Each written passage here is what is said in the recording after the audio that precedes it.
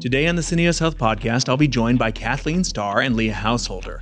We'll be talking about why we resist. This is about behavioral change. How do we encourage behavioral change in ourselves and, as pharma and healthcare companies, in patients? If you like what you're hearing, be sure to subscribe and review us on iTunes, Stitcher, or wherever you get your podcasts. I'm Jeff Stewart from Syneos Health Consulting.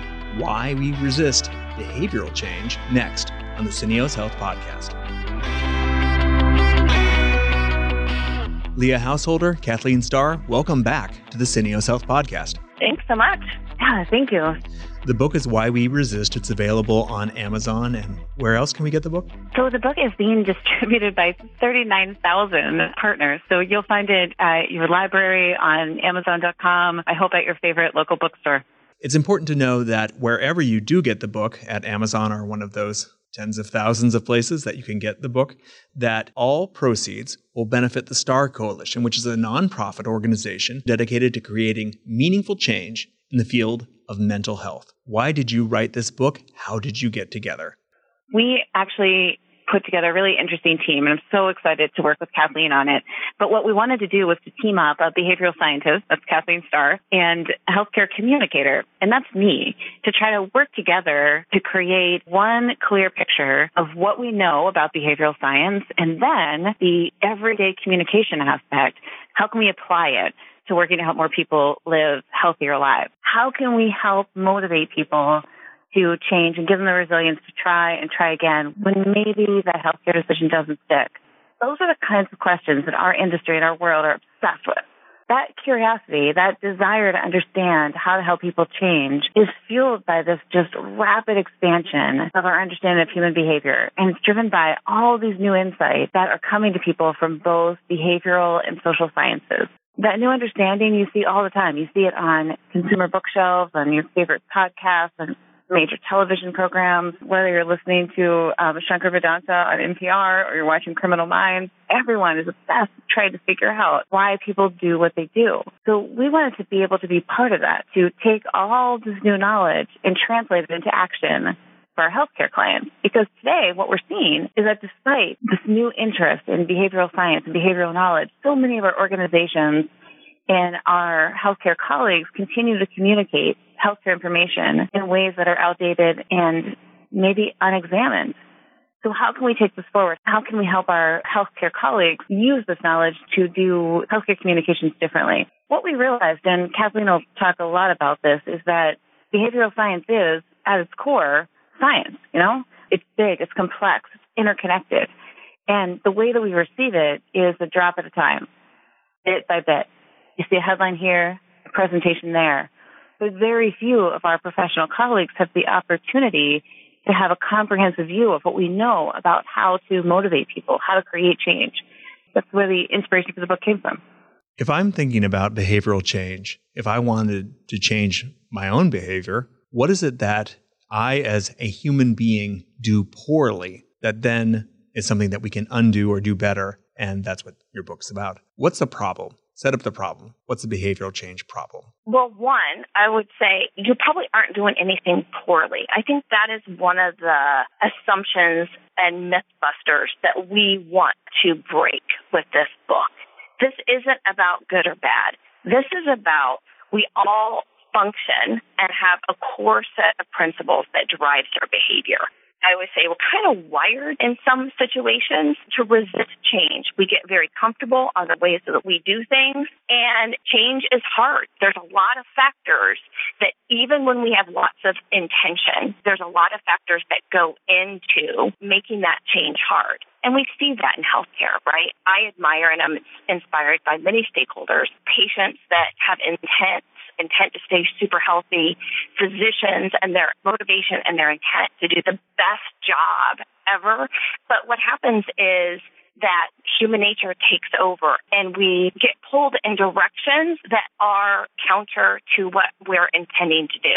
For example, we make our decisions really, really quickly beyond our even conscious awareness, where they're just at a super gut level. Well, everybody does that. And there's a reason. It's because we can only process so much information at one time. So we may be reacting to things at a real gut level that we aren't even aware of that are conflicting with our intention. And really, the book was designed so we have 9 principles that help explain what maybe is conflicting with those intentions and wanting to change, and then what can be done about it. Do we want to talk through those 9 ones, or are there 1 or 2 that you think are the most important ones that, especially as we think of pharma companies or healthcare companies, that we need to be aware of? First of all, it was a feat to even cull it down to 9 and working with Leah and really saying, okay, what's really digestible? So this is kind of hard. From my perspective, if I was going to try to get across 3 things to healthcare communicators, 1 is our fundamental core psychological needs drive us. We have fundamental needs that have to be met. And what we need to be doing as healthcare communicators is setting up an experience that meets those needs. I actually had a really good experience, and it just hit me out of the blue on Saturday. I took my car in to be serviced, and that can be a very stressful situation because I don't know anything about my car, and I'm always kind of wondering, what are they going to find?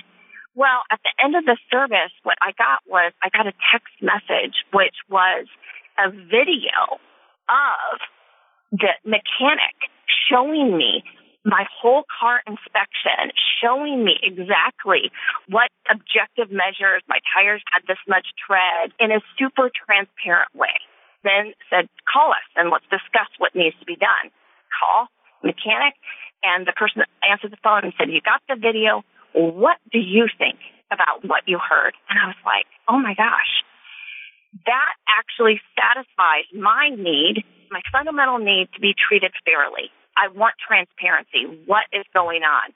So that was a really good customer example of meeting a core psychological need. Another principle that I think I talk a lot with our healthcare communicators about is motivation is fleeting. I think that when we talk to our customers and we're trying to inspire them, we think we can put kind of a one-hit wonder out there and expect that to be really sticky in the long run. Well, the fact of the matter is we have a really leaky bucket of motivation. Motivation very quickly fades. And you know what? It's nothing bad, right? It's not about this bad thing. It's just human nature that unless it's super immediate and super dangerous, we tend to discount it. And there's lots of reasons why we do that. And so I always say we need a plan, not just for that one-hit wonder and spark an initial sense of motivation. What are we going to do to continually to feed that leaky bucket? And then probably the third one I talk a lot about, we don't communicate or market to a blank slate. Our customers, they're bringing the past with them. How they interact with a brand, how they're perceiving what we're saying is from a lens of what their past experience is. So we need to keep that in mind. And so a lot of things about our past experience. Do we have past experience with a medication that we're bringing forth? Do we have past experience that's culturally dictated what illness means to me or what illness means to my family? We really need to understand that that is something we have to work within and not ignore. So we've heard some of the needs that we have to meet, and there are these 3 points that you brought up. If we're a pharma company, and that's what many of the listeners here are pharma companies, what do we then do with this information, and how does the book help get someone to do something differently? So Kathleen mentioned that it has 9 principles of things that we have in common, these kind of core underlying behavioral principles. And each one has a worksheet with it that helps you figure out as a pharmaceutical leader how you're going to use this to create change. One of the things that we focused on is that context is critical to how you create a new habit. The 3 big things for how you create a new habit are what is the cue in your everyday life? What cues up that habit? What's the routine that you create that helps make that habit truly a habit? And then finally, what's the reward that you get for it? This is an unfortunate example that I'll share from my real life. But if I come home every day after work and I enjoy a quick glass of wine and talk to my husband about what my day was like, that becomes a habit. Like you come home, you pour a glass of wine, you enjoy a conversation. So the cue there is I just walked in the door. I've finished my day of work. The habit is the glass of wine, and the reward, well, what is the reward? And that's what I think we're partnering with our pharmaceutical companies to figure out. Is the reward the opportunity to have unstructured time Is the reward the opportunity to download things you're thinking about from the day? Is the reward the slight buzz from the glass of wine? That's the question. And once you start to figure out what that is, then you start to figure out how to work with your stakeholder or your customer or your person about how to create a new habit. Some of the things we're talking to pharma companies about, and Kathleen has created programs around, are how you structure a new routine that gives you a similar reward. How do I figure out a program that is really easy to work into my day-to-day life, that feels good, that gives me a great response, and that meets that overall healthcare goal? And that can be something like setting a very short-term goal. I'm going to get up tomorrow morning, and at the moment that I have my coffee, I'm also going to take this medication. Or it can be a longer-term moment where you're really laying out a plan for yourself of how you want to meet the healthcare intentions that you're setting for your life. In listening to this, it sounded as though if I'm a pharma company, I'm trying to figure out what goals I really want and what actions I really want out of a patient to help their needs and to help mine. The two that come to mind are adherence to drugs that have already been prescribed by a doctor. We want them to adhere to them, which has a couple of different flavors. One is use it as directed, and the other one is refill when you need it. And then the second one, in large terms, is be more healthy. If you have a patient that's more healthy, then medications work better, et cetera. Patients live longer, all of those things, and potentially don't need to move, say, from one kind of diabetes drug to something like an insulin that comes because the disease progressed. So a pharma company has every reason to want a patient to be healthy if the drug is a chronic drug that if you get too unhealthy, then you're going to move off of that.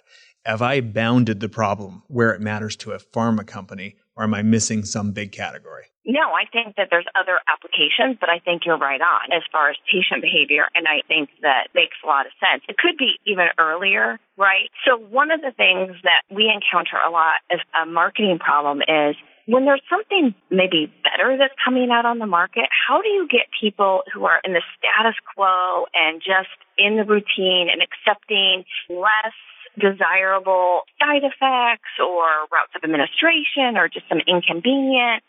How do you kind of shake that up? So one of the principles is that as human beings, we constantly redefine normal. We just kind of get complacent. And maybe what we need to do is how do you get that in front of them and actually create a sense of dissatisfaction and that yearning to say, you know what, I do want to consider a new medication. So it can be up the sales funnel as well as adherence, like you said. Kathleen has an example that she talks about where you think about how you redefine normal. Oh, hey, I wake up every day and I throw up. That's my new normal. Oh my gosh, that shouldn't be right. So how do we help people really get a clear look at what they should accept for their health versus what they can accept for their health? But I would overall say that if you think about how we wrote the book, we divided it into two parts.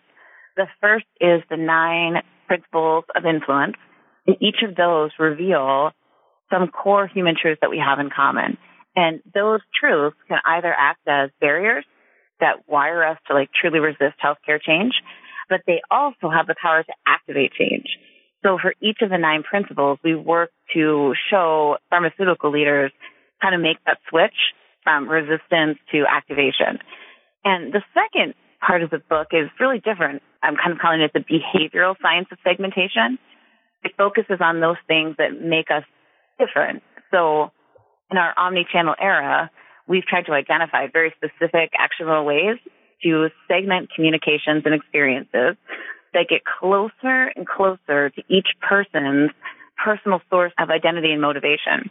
We show 3 specific models that you can use in digital engagements to move from where we are as an industry is moving from responding to people's actions. We want to move from that to customizing by what each person's true sense of motivation is and really responding to that action. And how do you know that? 25 years of behavioral science. I'm kidding a little bit, but some of the people in our behavioral science team have been part of an incredible longevity of research and science and understanding what motivates people. So, for example, one of the 3 segmentation methods you'll see in the book is called Achiever Defender. So Jeff Bradshaw, who's on our team, is part of this research, trying to figure out, are you more motivated by cues as an achiever or a defender? So the people who are motivated by the achieving persona, they're motivated by reaching goals, by ascending to a new level. People who are motivated more by the defender persona are motivated by protecting what they have, by meeting their obligations. Both are incredibly positive and very useful ways of being motivated, but they're really different. For example, let's say you're a defender, and I give you a message that says something like, hey, talk to your doctor, live your best life. It's completely meaningless to you. It's something that doesn't actually connect with your core inner sources of motivation. So based on putting out emails, digital advertisements, etc., have different kinds of messages, we can see what you click on, what you interact with, and be able to further and further customize messages to connect with those core sources of motivation that you have. And again, help you meet those healthcare goals you've already set for yourself. There is absolutely no manipulation involved. You want something for yourself. I want to help you get there. So how do I continue to give you messages that get you closer and closer to be able to achieve that? It's a choose your own adventure. If you're a defender, turn to page 5. If you said the other one was an achiever. Achiever, yeah. I know what an achiever is as a general term. A defender, I'm not quite so sure. What's that? So if you were to look out in the consumer world, if you were to Google the science, it's called promoter, preventer. We've customized it for healthcare with achiever, defender. And defender just means you are motivated by things that help you protect what you have.